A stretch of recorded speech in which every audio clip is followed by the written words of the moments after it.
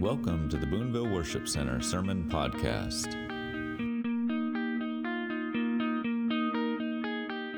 guys ready? Let's pray. Father, we love you and honor you, and we just thank you for what you're doing in our hearts and in our lives. And we just thank you for every ministry that's taken place tonight, and we just bless all of those ministries from our babies all the way to our young adults and in here, those that are watching online. We just honor you and bless you and just pray, Holy Spirit, minister to your hearts as we dig into the Word of God. So, Holy Spirit, we just ask you right now, let our hearts be open. Speak to us. Instruct us, correct us, rebuke us. Use your Word to line us up with you in every way. Help us to step into this kingdom lifestyle that you were speaking to all of your disciples, all your followers here in this Sermon on the Mount. And we just praise you and honor you. In Jesus' name, amen. Amen.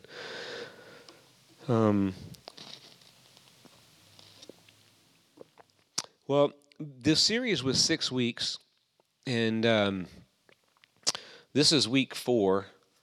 And I've barely made it through 12 verses. So I'm kind of going to begin to blend a little bit on Wednesdays and Sundays. So they'll kind of keep adding to it a little bit.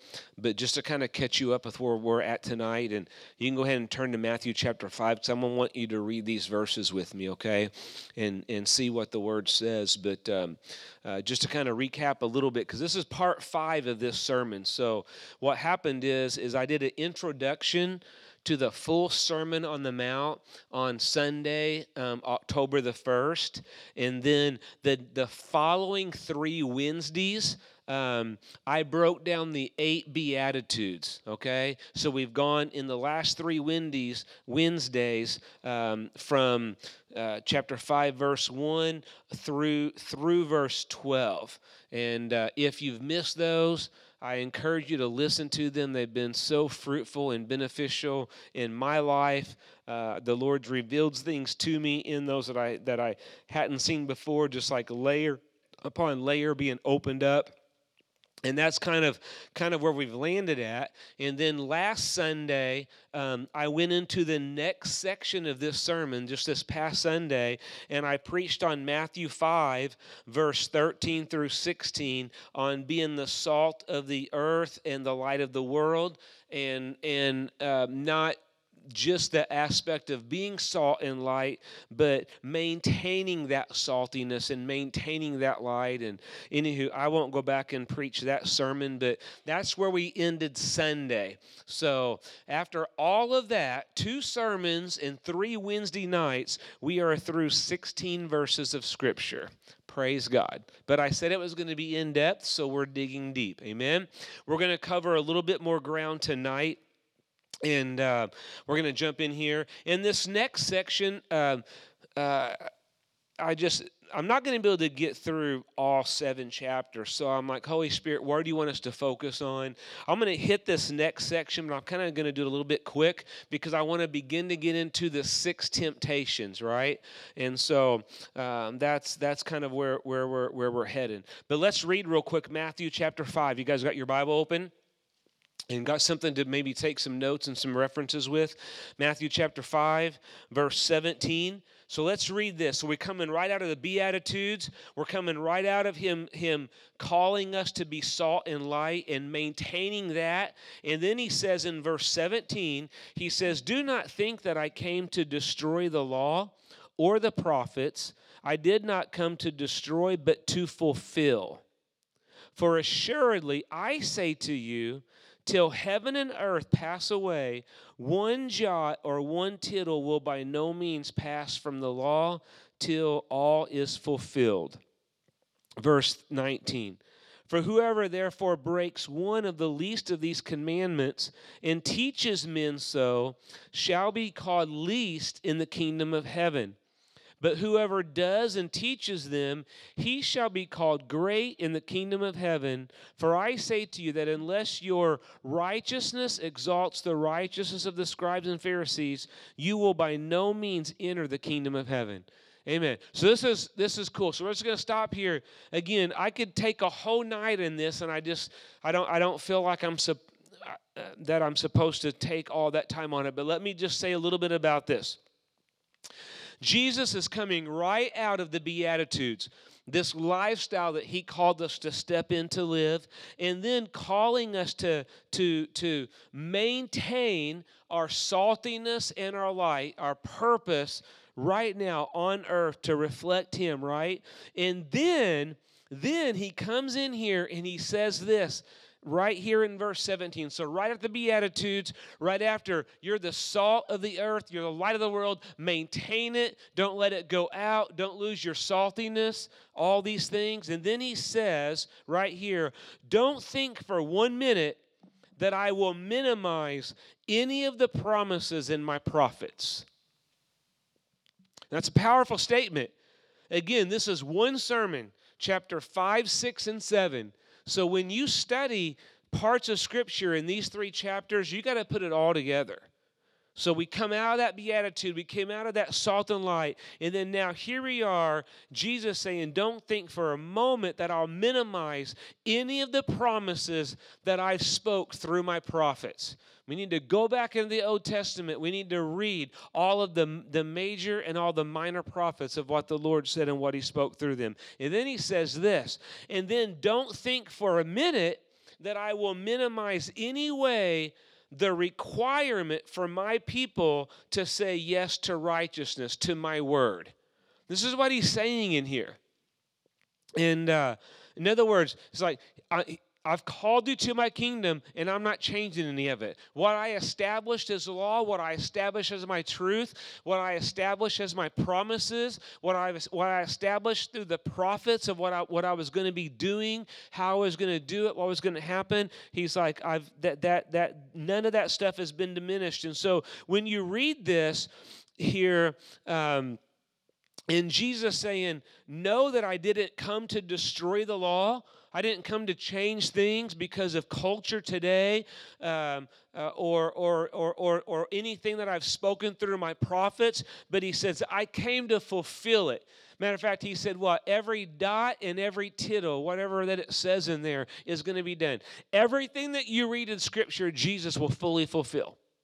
There's not one thing that he's not going to fulfill, and there's not one thing that he's not going to change his mind on. So he says, as I'm calling you into this lifestyle, even though everything's changing around you, and even though darkness is going to increase, my light is going to increase. But he says, you cannot change in the midst. You got to stick to my word.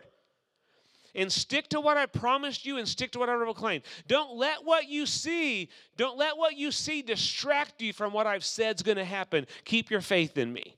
Right? So this is kind of what he's dropping in these people's lives right here. And then in this, Jesus kind of, let me highlight this real quick, then I'm going to move on. But then Jesus gives 2 things. He gives one of the strongest warnings, and then he gives one of the greatest promises in Scripture right here in this passage of Scripture. It's so beautiful. The warning that he gives is, he says, if you break one of the least of these commandments and you teach others to do the same, you shall be called least in the kingdom of heaven. That's powerful. He's establishing a lifestyle. He just said, I'm not changing my mind on anything. There's not a dot on an I or a cross on a T. If I stated it, I meant it. I haven't changed anything. I'm going to do it. And then he gives this warning. He says, if you break one of the least of these, and then if you teach others that it's okay because culture changes, because, again, in the last days, right, what's evil is going to be called good, and what's good is going to be called evil. And we see so much of that happening. And I'm not even talking about the world. I'm talking about in the church, right? And so Jesus is saying, man, you'll be least in the kingdom of heaven. And then here's this promise that he gives. And this is what I want us to grab a hold of tonight, because this is really what he's calling us into in the Beatitudes, and then to be salt and light. Because listen, he didn't call you salt and light if you wasn't supposed to make an impact. He said maintain your saltiness because I've got people all around you every day that need to taste me. And I need you to make sure that you're preserving my word and preserving my ways, because that was the ultimate purpose of salt. And he's like, you're going to make sure you maintain your light because I'm going to shine through you and I'm going to draw people to me. This is the heart of what Jesus is saying. And he's saying, I'm not changing my mind on anything, so uphold my word, uphold what I've spoken through my prophets. And then he gets in and he gives this warning. And then here's this promise to you guys. This is to every one of you. You need to know that God called you to greatness. And it's not in how many books you write, whether you got a jet to fly around the world with some big, well-named ministry, or how big your church is. I mean, he's called every one of us to be great. And it's not about a number of people. It's about the size of our heart and what we do with it. So Jesus is establishing greatness right here. And he says this in this promise. It's right here. Again, this warning and this promise, I think, are one of the biggest warnings and one of the biggest promises that are not seen and neglected in the Scripture. Because if we saw this, we would be salt and we'd be light a whole lot more. And not just living to get to heaven on our own. This is what Jesus says. He says, whoever lives them out, whoever lives out my word, whoever lives out these Beatitudes, whoever lives out what I've spoken in Scripture, and not only that, but you teach them. You teach them, you share them. You share my heart with people and with others. To do the same shall be called great in the kingdom of heaven. You want to be called great? Share the word of God with people. Share his truth. I'm just not very good with this. Don't cuddle sin. Cuddle the sinner to know how much God loves them, but don't cuddle the sin. Jesus says, if you will live according to my ways, and if you'll make my ways known, you will be called great in him. He's going to recognize that. This is a whole series in itself. Because when we get to heaven, we're all going to be clothed in righteousness. We're all going to be loved the same. His love for us will never change. But when you get into the Scripture, you'll be rewarded. We'll all be rewarded differently for our works. And Jesus says, if you do this, like above all, if you obey my word, if you obey this lifestyle, this kingdom lifestyle, and not veer to the left or the right, but if you'll step out of yourself and share with other people so that I can change their life and bring them in alignment, he said, you'll be called great in the kingdom of heaven. This is the number one definition of greatness right here. Isn't that powerful? Yes, Pastor Scott, it is. Okay, there you go. I took way too long on that, and I wasn't supposed to. So this is what I want to dig into tonight. You guys good? All right. So the Sermon on the Mount is how many chapters? Chapter 5, chapter 6, and chapter 7. All of it is you got to get the whole sermon. I kind of broke down 3 highlighted areas to you. I broke down the 8 Beatitudes, and then we're going to tonight begin to talk about, he comes out of that, be salt and light, stick to my word, and not only live by it, but teach others, and I'll call you great. And now we're going to get into where he gives 6 temptations that he knew that we were going to have to resist in order to live out this lifestyle rightly. Okay? And then after that, in the last week or two of this, I'm going to run out of time. I'm not going to be able to get to it. But my goal was to be able to then give the 5 spiritual disciplines that he gives us in this sermon to be able to help us do this rightly. Right? So he's so good because how many are thankful? He never just tells us what to do. He equips us to do it. And that's what I love about this Sermon on the Mount. It's an absolute masterpiece. So tonight, I've done the 8 Beatitudes, salt and light, follow the word, teach the word. Now, we're going to be diving into the 6 temptations or warnings now that he gives all those people following him to resist in order to live out this lifestyle, okay? And I'll just tell you, they're found, they begin in Matthew chapter 5, verse 21, and then it goes through 48. So all 6 of these temptations are kind of found right here in this part, and then he goes into the disciplines that we need to use. Tonight I'm going to cover the first 3 temptations. You guys ready? And I've got 35 minutes to do it in. Okay. How many Beatitudes? Rodney? 8. How many temptations? How many spiritual disciplines? Did you say 5?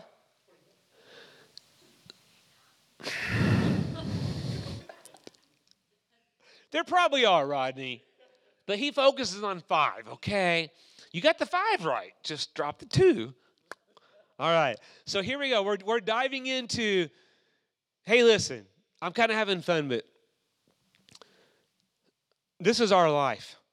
This is what he called us into. Out of all the things, Jesus is ministering to a group of people, and he's saying, here's how I want you to live. Those 8 Beatitudes, I cannot emphasize enough the importance of those 8 Beatitudes. And now Jesus is like, I created you. I know what's in you. I know what you're going to struggle with. And with that, he gives these 6 things. So they're huge for us, okay? So, you guys ready? All right. I'm kind of going to disappoint you just a tad bit maybe, but the first one is resisting anger. And it is in verse 21 through 26. And I'm actually going to, I believe that all of these have the same value, and yet I believe that he's in order. And I believe that there's a reason why when Jesus said, here's how I want you to live, blessed are, the 8 Beatitudes, you're going to be the salt of the earth and the light of the world, and I'm going to fulfill every prophecy, and I'm not changed my mind on anything that I said, not one dot, one tittle. So I want you to follow it, and then I want you to teach it, and then he goes straight into, here's you got to be careful for. And so the first one that he gives now, this caution or this temptation that he knows that for us to live out a kingdom lifestyle is going to be difficult, is anger. Now here's what I'm about to drop on you. That's all I'm going to say tonight. Because I feel like when I was studying today, the Holy Spirit prompted me to speak on this temptation and warning on Sunday. So I'm going to take the full sermon on Sunday, and I'm going to speak on the spirit of anger and how it's something that every one of us deal with in our homes and in our marriages, in our relationships, in society. And the warning, it's the first warning that he gives us in living this kingdom lifestyle. And we write so much of it off. And so I'm like, okay, God, I was writing it out. It kept getting deeper and deeper and deeper, and I'm like, okay, Lord. And so I'm gonna deal with that first temptation on Sunday, then, okay? But for you to take notes, the first temptation that he gives is to resist anger. Chapter 5, verse 21 and 26. He actually calls it. I got to be careful because I want to preach my Sunday message, and I don't have time. But he actually calls it the spirit of murder. He really does. And I'll break that down and talk about that a little bit Sunday. But here we go. That's number 1. So hold off, bring your notepad, fill that in on Sunday. The second temptation that he gives is resisting the spirit of immorality.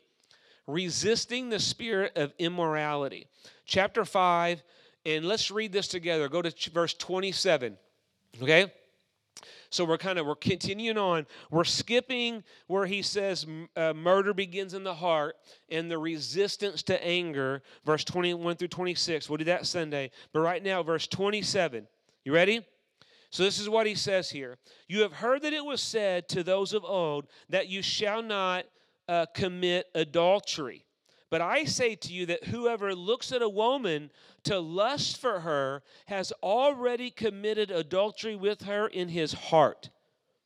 If your eye causes you to sin, pluck it out and cast it from you, for it is more profitable for you that one of your members perish than for your whole body to be cast into hell.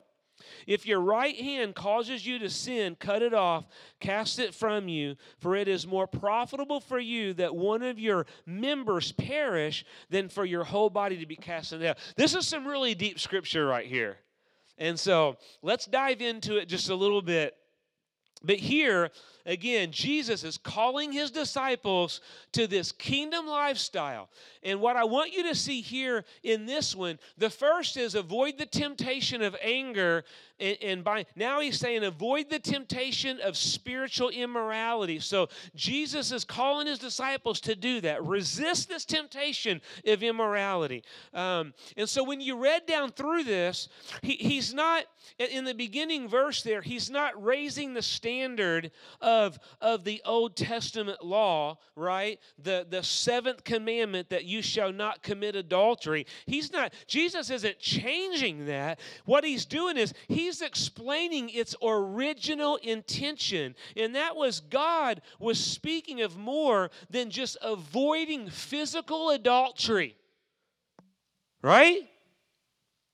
So much more than just avoiding physical adultery. He was also speaking of the spirit of immorality. And this is what God is calling us into, to step into this kingdom lifestyle and for us to teach our children to step into this lifestyle. Amen? So this is what Jesus is bringing to light here. Now watch this. So Jesus taught how the spirit of immorality operates and how it grows and how dangerous that it is in these verses.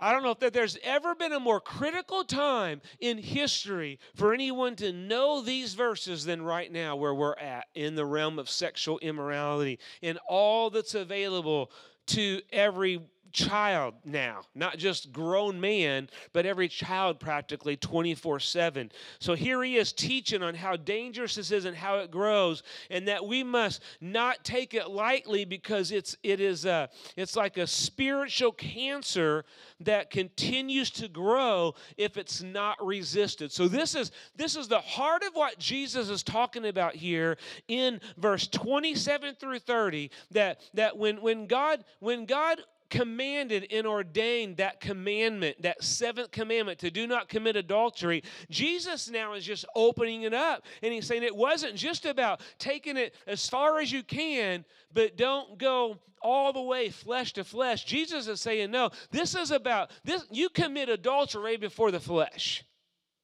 And that's what he's bringing to light here. This is what we need to understand as the church, because what's scary is when we think that we're not vulnerable to it, and we're all vulnerable to it. And our young people are vulnerable to it. So here this is just where he's at. And so let me say this real quick. You ready? So he's talking about avoiding the temptation of sexual immorality, and immorality includes sexual activity, whether it be physical, whether it be verbal, because the verbal connects the emotional. So it could be physical, it could be verbal, or it could be technological. I want to back up and talk about the verbal real quick, and I will tell you this. I tell people all the time, never text someone of the opposite sex unless there's a third party involved. Include your wife. Include your wife and include your husband. Always in that. Do your very, very, very, very, very best in that. I try to. Every now and then I don't make that happen. I've got people that work here, employees, and this and that, and blah, blah, blah. But we need to really, really, really be alert in those areas of our life, right? And to make sure that we keep those doors closed, because this is what he's guarding us of, that we guard our areas in all these lives, in everything. So sexual immorality includes physical, verbal, technological, everything online, Instagram, Facebook, blah, blah, blah. I don't have to go any further. Everything outside of the covenant of marriage between a man and a woman, Jesus saying, is wrapped up right here in what God was establishing as the seventh commandment. Okay? Okay. So, you good? I'm going to drop this on you. You need to pay close attention. Because Jesus knows. He knows us. He knows the enemy.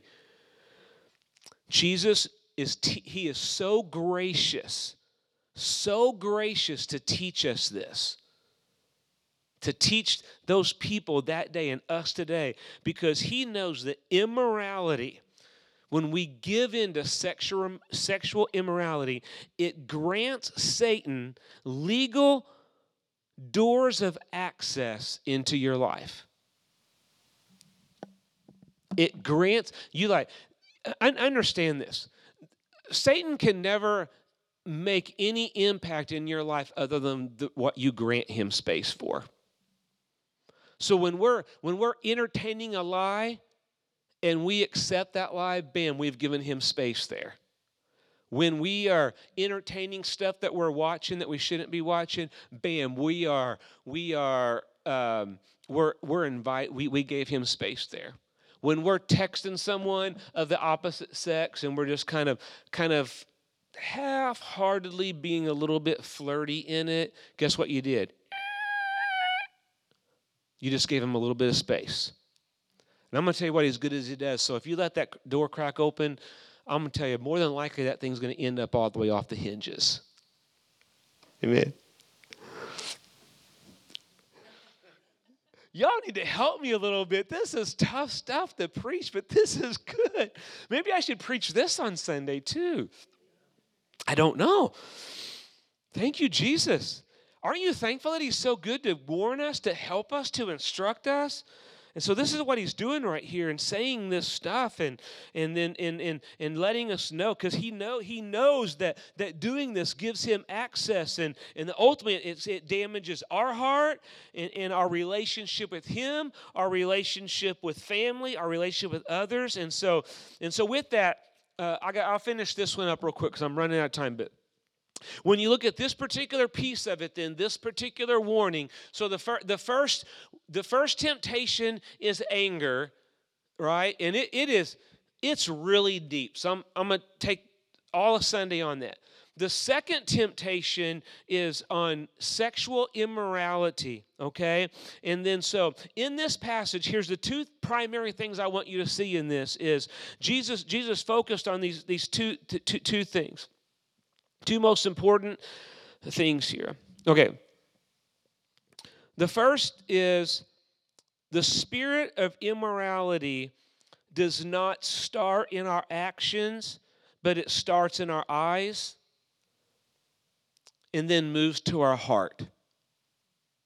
It's really important that we see that in this verse. That it doesn't begin with acting it out. It begins with our eyes and moves to our heart. If you look at verse 28, he says, "But I say to you that whoever looks at a woman, looks at a woman to lust for her," and you can turn that around, women. This is just not a man thing. But if you look at a man with lust, if you look at a woman with lust, then therefore they have already committed adultery with her or with him in their heart. And so it's strong, man. So he explained how. What I want us to see in this is how the spirit of immorality operates and how it's rooted in looking with lust at a person directly or through media, not always a human being, but sometimes it's pornography, it's this or that or what have you. But he's explaining that it begins right here, right? And then it goes into our mind and it goes into our heart. And so it starts with our eyes. I want us to understand, because he's warning us on how to live a kingdom lifestyle where we can make an impact and be called great in the kingdom of heaven. And we've all got to understand tonight that our eyes are going to make an impact in that. Come on, man. What I look at. I mean, goodness gracious, it's hard today. It's hard. I mean, Lori works at Kohl's. I'll go to Kohl's sometimes and see her. And I mean, goodness, I feel like I got to turn away sometimes from the women's section just from stuff advertising there on the tags. That years ago would have been pornography, and now it's just it's normal because at least they got something on kind of thing, right? And so it's like, I know my heart, I know my mind, I know that that's not going to entangle me in, but I also know how the enemy operates, man. And so it's like he's teaching us how important that it is and how important that it is for our children, especially you guys with young children and teenagers. Man, you can't hardly have the TV on today without that stuff being incorporated into it. And then they become so casual to it that it's just normal. And if we're not teaching them, they don't truly know that it begins with what they see. They just think if they're strong enough to not act it out that they're okay. But what we're allowing them to do is to grow up learning to already commit adultery in their heart through their eyes. This is so deep. I am no way going to get done with all my stuff tonight. Maybe I'll teach on the Sermon on the Mount through the rest of the year. We'll see. Is this good? Is this stirring with you guys any? Jesus emphasized the role of the eyes as a primary way for the spirit of immorality to enter. We've got to grab a hold of that. Okay? Now, I would say this, and this is the thing we need to grab a hold of that is, and part of this warning is that it's much easier to close the eye gate than to try to put out the raging fires of immoral passion. It's a whole lot easier to close that gate right now when they're younger, when they're teenagers. Take their phone from them, shut it down. I don't care if every kid in the world has a phone. Guess what? Maybe yours doesn't, but maybe you're saving their soul. Maybe you're keeping them. Maybe you're keeping them from an addiction of pornography. Because it's going to be really hard for them not to get into it. I'm just going to be honest with you. When I was a teenager, it was uncomfortable to engage in pornography because you maybe had to go to a store and buy a magazine or something behind the counter. You had to dress humans or whatever, or this or that or whatever. Maybe I'm attaching my age to whatever, but I'm just saying that. But the access to this stuff today and how the enemy has opened it up and exposed it's completely different. All your kids have to do is take 30 seconds on their phone, and they're way smarter than we are, so they know how to delete it. This is so good. This is good. This is good for our church. Help us, Lord. Help us spread this. Everybody okay? And so I'll just say this real quick. So I feel like that's one of the primary, the first point that he's making is the access to the eyes and the gates of the eye, and how immorality begins with the eye, then it penetrates to the heart, and then the actions, blah, blah, blah. And so I'll just quote this real quick and move on. But in Job 31:1, Job understood this, man. And so this is what Job says. Job says, I have made a covenant with my eyes. Why then should I look upon a young woman?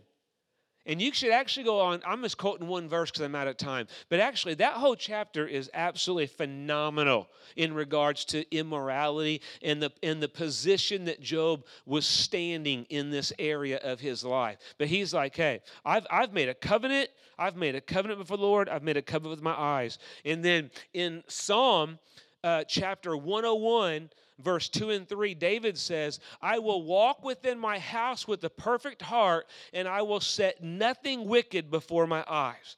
So just a couple verses that I want to share with you, because they both understood that their eyes were the gateway to the heart. Their eyes were the gateway to the heart. Amen?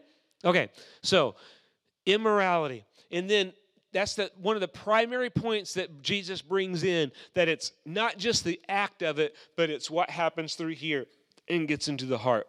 Okay, and then he gives the warning.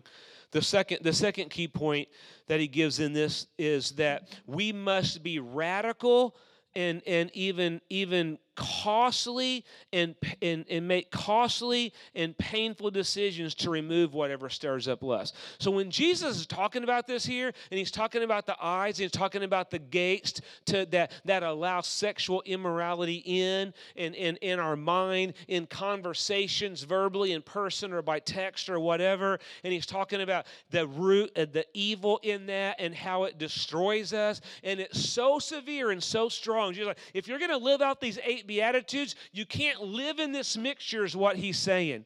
And so in the process of that, he says, man, it starts right here. So God, watch the windows of your soul right here in your eye. And then he says, this is how serious that he is. Do whatever it takes. Go to whatever radical cost that it takes. Pay whatever price you've got to pay, right? To be able to get away from anything that would stir up this lust in you. So Jesus was giving insight to how to detect and overcome immorality. He's saying, this is what Jesus is saying right here in these few verses right here. This second warning of temptation that he gives. He's saying a casual approach to lust is not going to be sufficient. A casual approach to lust is not going to be sufficient. You can't even play with it. You can't even dabble. You can't even have it close by. You can't even think that you're strong enough to not take things to the next step. He's like, you can't even get there. This is what he's saying. And he knows us. He created us. Amen.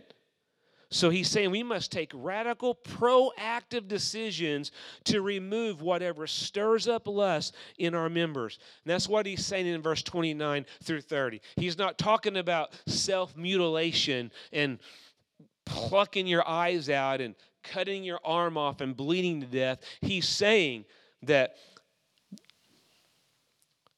as much as that would lead to physical death, this is going to lead to spiritual death if you don't go at all costs to get it out of your life. So if you have to leave a job that requires you to be on the internet and have a computer and you're dealing with a pornography addiction, he's saying, be homeless. Be homeless. Get rid of the computer. Change jobs. Go make French fries. Go do something. Do whatever you got to do. I mean, that's extreme, but cutting your arm off seems pretty extreme, Gary. Plucking your eye out seems pretty, like that seems painful. I don't even like the thought of that. Are we getting this? Because this is our culture today. And where we're at today is little by little we're accepting that this is just okay because this is where the world's at. So what we wouldn't have watched years ago, now we watch. Because I love House Hunters and fixer-upper shows. But 5 years ago, I would have never seen a homosexual couple on there. But now every other episode, if I would watch that or whatever, has that in there. You know what that's doing? That's desensitizing us to make it more acceptable. I know this is not popular. This is not popular. But I'm not preaching popularity. I'm going to preach the kingdom of God. That's all that I know to do, because in the end of the day, being popular might make people happy in the flesh, but it is not going to save their soul for eternity. And the truth of the matter is the gospel of Jesus Christ is offensive because it costs you your flesh. This is good. I have a hard time teaching. I'm going to go back and listen to that. I feel like I need to learn some of this stuff. Where am I? Don't take a casual approach to lust. It's not going to be sufficient. Got to take this a radical, proactive, make these proactive decisions to remove whatever stirs these things up. Amen. You know what that means? You know what that means? You know what the eye is? Or the arm that he's talking about? You know what that is? Maybe it's your TV, maybe it's your internet, maybe it's your computer, maybe it's people, maybe it's your job because there's a coworker there that you just, as much as you try, you know inside you're thinking thoughts that you shouldn't be thinking and you just haven't been able to stop, and it's not worth it. Jesus says don't give the devil a foothold there. That's your arm. That's your eye. That's whatever that is. So it's at whatever cost being radically proactive with. Sometimes you got to remove yourself from people. Sometimes you got to remove yourself from places. Sometimes you got to remove yourself from things, right? Whatever we need to do and get removed out of our lives, Jesus says it's going to be worth it if you want to live a kingdom lifestyle. Okay. Here's the key point. If you're going to live out this kingdom lifestyle, you're going to have to be proactive in guarding yourself from immorality at all costs. And then I'll just say this real quick about the danger of this. That's kind of identified in here. Is the danger of lust is that lust grows. Lust grows. So people think they can dabble in it just a little bit. A little bit online. Maybe I'm not looking at pornography online, but I'm looking at girls or guys on Instagram that are just maybe barely clothed just a little bit or whatever. That's okay. God understands, blah, blah, blah. But I'm going to tell you, less gross, and it won't stop there. Okay? So,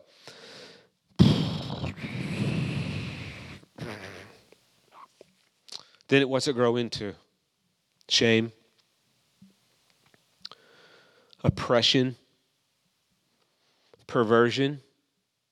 And then if you follow down through what Jesus says here in this warning in verse 30, ultimately it ends up ending in judgment. So this is just reality. So the spirit of immorality is unbiased and operates to the degree that anyone opens the door to it. The spirit of immorality is unbiased and it operates to the degree that anyone opens the door to it. Pastors, church leaders, elders, bishops, prophets, worship leaders, intercessors, you need to understand that there's no one that's extinct from this. None of us. Every one of us need to be living with this revelation that Jesus has given us to have these guards in place. Amen? Because Satan wants our weakness to escalate to wickedness. Amen? But I'm going to tell you, in order to do that, he needs your cooperation. And that's what Jesus is warning. He's like, don't cooperate with it. Go to this extreme to make sure. Watch your eyes. Don't cooperate, because it's going to begin right here. It's going to begin with what you see, and then with what you see is going to begin to affect how you feel, and it's going to get in your mind. It's going to begin to mold your heart, and then your actions are going to follow that, right? So this is just so good. Galatians, you can write this down, and I'm going to move on to the next one. In Galatians chapter 6, verse 7 and 8, he says, do not be deceived, God is not mocked. For whatever a man sows, that he will also reap. For he who sows to his flesh will also of the flesh reap corruption. Isn't that powerful? So Jesus is in here and he's saying, look, and guard yourself from the spirit of immorality. That's the second temptation that he gives us. Live this way, 8 Beatitudes. Maintain your saltiness and don't let anything hinder your light. Make sure that you follow my word and teach my word, and I'll call you great in the kingdom of heaven. That's the next section. And then he goes straight into anger, and then the next one is the spirit of immorality and sexual impurity in these things. Okay, so that's number 2. You guys good? Number 3. I think I can do this, guys. I think I can do this. These other next 2 I'm going to go a little bit faster on. The next one is honoring the marriage covenant. So the first temptation, he says, is not giving into anger. The second one is not giving into spiritual immorality, and then he goes into honoring the marriage covenant in 31. 2 verses right here. Can we read them, please? Because it would help me if we did. Because what I'm about to share with you is not Scott's words. This is just Jesus' word, and then we're going to dive into it a little bit. Furthermore, it has been said, whoever divorces his wife, let him give her a certificate of divorce, because this was through the Pharisees and back from Moses, what he established, because the people's hearts were hardened, and that's where that opened up at. Verse 32, and Jesus says, but I say to you that whoever divorces his wife for any reason except sexual immorality causes her to commit adultery, and whoever marries a woman who is divorced commits adultery. So here's two verses. The third temptation that Jesus gives us to avoid in this Sermon on the Mount, and here we go. So what I'll say about this is ultimately,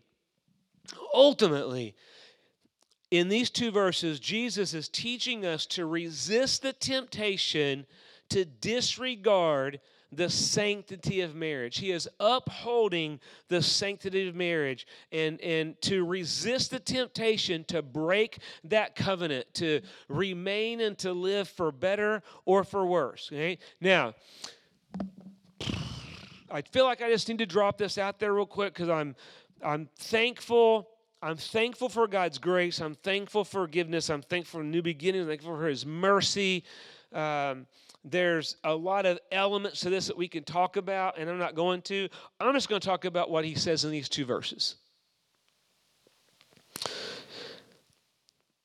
And I'm going to do that according to chapter 5, verse 19, because he says, whoever therefore breaks one of the least of these commandments and teaches men so shall be called least in the kingdom of heaven, but whoever does them and shall be called great in the kingdom of heaven. So we want to hear what the Lord is saying, and we want to raise that. We want our families, our young people to be established in this. So Jesus, when you put this together, these 2 verses coming right out of the anger and right out about adultery and spiritual immorality, and then now here into the covenant and the sacredness of the marriage vows. And when you look at this, Jesus says in these 2 verses, and you can't discern them any other way, but Jesus says these 2 verses, he says the physical union of marriage and covenant before God supersedes the legal certificate that the Pharisees were focused on.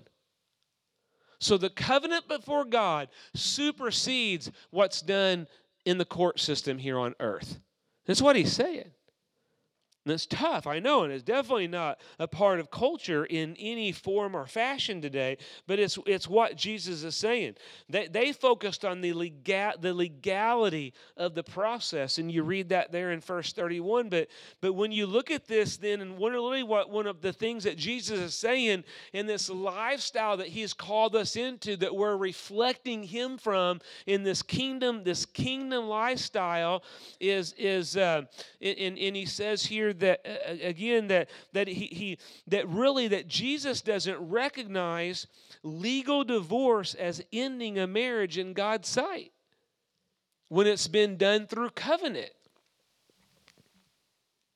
And this is why he goes on in the next verse, in verse 32, and he calls it adultery. And then he gives this exception, and the exception is sexual immorality. And I want to say something about that real quick because I've already said enough.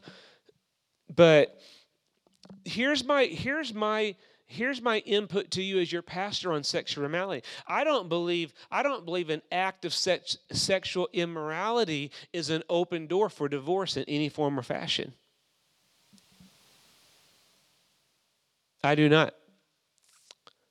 Because I believe that he's healer, and I believe he's restorer, and I think he can make all things new. And I have seen it over and over and over and over again, whether it be physical or whether it be emotional adultery. When someone let their gates open in some way and fell in a place where they committed some form of adultery that was just in the verses before, and how God was able to, through repentance, restore those people. When I read this verse and I look at all the scripture together, I truly believe that this is speaking about a situation where someone is continuing in a lifestyle of this adultery and refusing to repent and refusing to stop, or continuation of it or whatever. But that's my heart in it, and that's my heart as a pastor, because this is in the church, this is in the community, this is in our families, this is everywhere. I've dealt with this for 25 years, and the majority of the time, I'm going to say 90% of the time when it's happened, and it's been believers that didn't at all costs guard their eyes and guard their hearts, and they let things in and they fell. And almost always, if there's repentance and genuineness in it, I've watched God restore those marriages and make them stronger than ever before.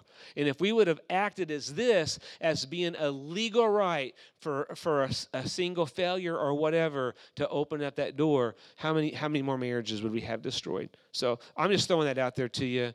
You're welcome. Please don't be mad at me. I'm just sharing my heart in that.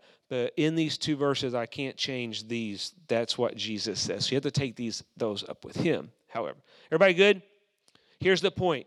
The sanctity of marriage is a very important kingdom value. This is what Jesus is saying. So he's saying, I want you to live this way, 8 Beatitudes. You're going to be my salt and my light, right? And then I want you to make sure you follow every word, every command. I want you to obey me, and then I want you to teach it. And then I want you to guard yourself from anger. And then I want you to make sure that you're guarding yourself from sexual immorality, and your eyes are the gate to that. And then he says, I want you to know, if you're going to live this lifestyle, man, I need you to shine for me. And he said, I need you to make sure that you're honoring the marriage covenant. Okay? You good? And if you want to go back and study this one just a little bit, you can go into Matthew chapter 19 and read verse 1 through 10, and Jesus gives a more in-depth teaching on this. Amen? So that's the third temptation is honor the marriage covenant. Amen. Okay? And then I have 60 seconds. Let's read verse 33 through 37.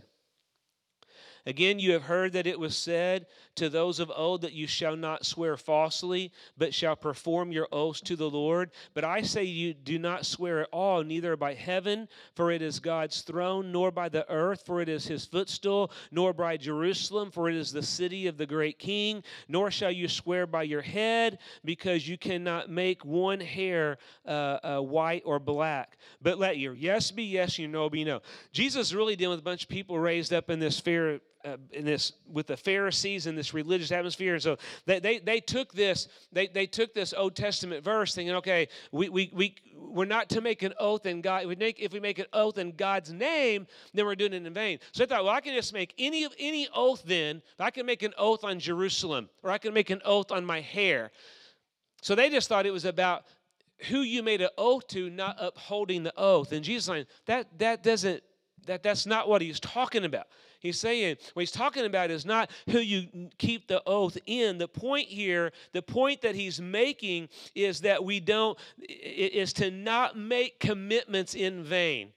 And I think we need to, I think this is one, because this is Jesus' heart for us living as his disciples.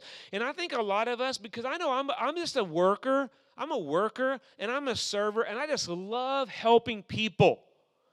So it's hard for me to, anyone else have a hard time saying no? It's hard for me to say no.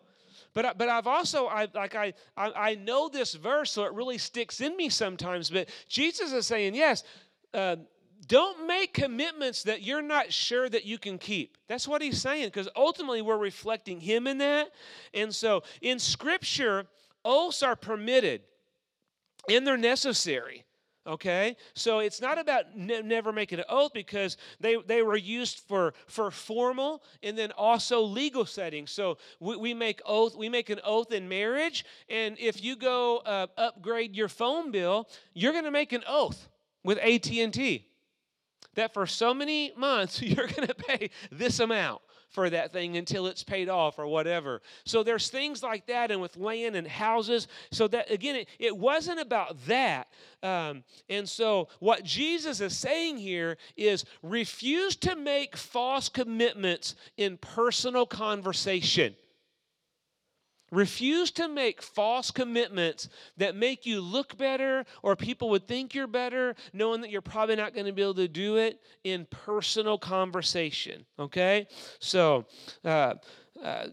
Jesus was not referring to these legal settings here, but to ordinary conversation. So in verse 34, he says, I say to you, do not swear at all. So don't swear at all. So if Tommy says, Pastor Scott, I need you to come over tomorrow if you can after work. If you're not busy, do you think you can help me fix my guttering? And I want to help Tommy because I love him, and he got me a clapper. So I want to do it. But I don't know what tomorrow's going to hold. I never know what my day is going to hold. So my answer should be, tell me I would love to, and I want to, and I will do everything in my power to be there if I can, and I will, and I can stand behind that. What I can't do is make an oath to him with 100% certainty that I'll be there in this moment. Does that make sense?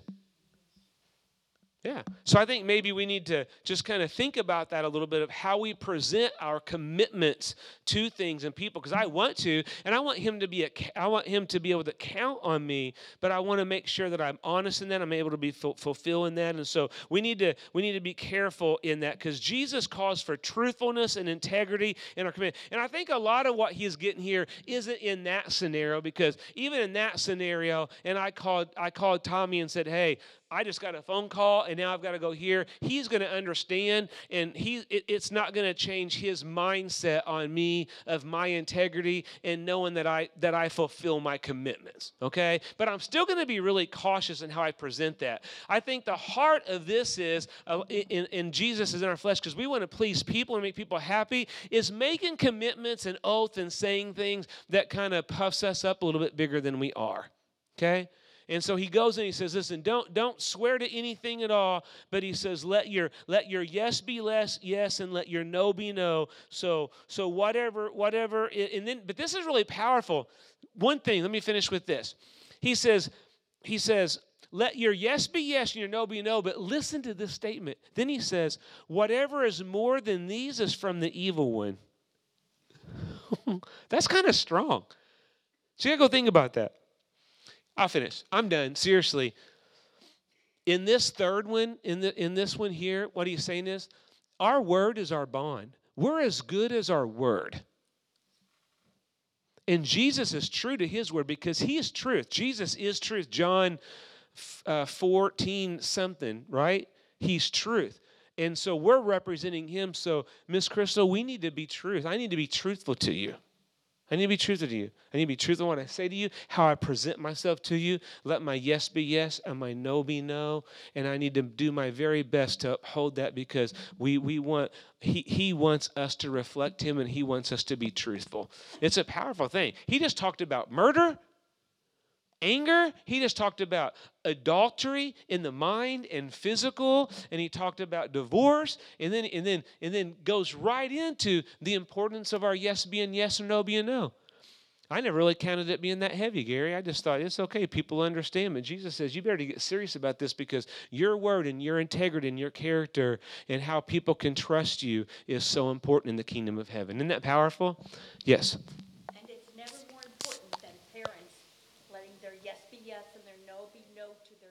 Very good. Oh, that's very good, Yvonne. That's very good, Miss Yvonne. Thank you for talking that. So yeah, for us that are old, and some really old, that's so good if you have teenagers, and because I do that. I hear all the time, if you do this, I'm going to do that. I'm going to count to 3, and I'll listen to count to 3. I'm like, well, how much further are you going to count? And so we want to teach them the value of and the weight of words. So I could go on and on. I love this series. Y'all going to have to forgive me. It's been so good. So I'll get into the last 3 temptations next week. But Sunday we're going to deal with anger. So be praying for me if you would. It's a very controversial, difficult subject, but it impacts every one of us, and I'm going to need the help of the Holy Spirit. Amen? So Lord, I love you. Thank you for tonight. Thank you for every individual in here. Help us, Lord, to grow in these areas and to fully not only live according to your word, as you said in 5:19, but God, help us be teachers and people that lead other people according to your word, and knowing that we'll be called great in the kingdom of heaven. In Jesus' name, amen.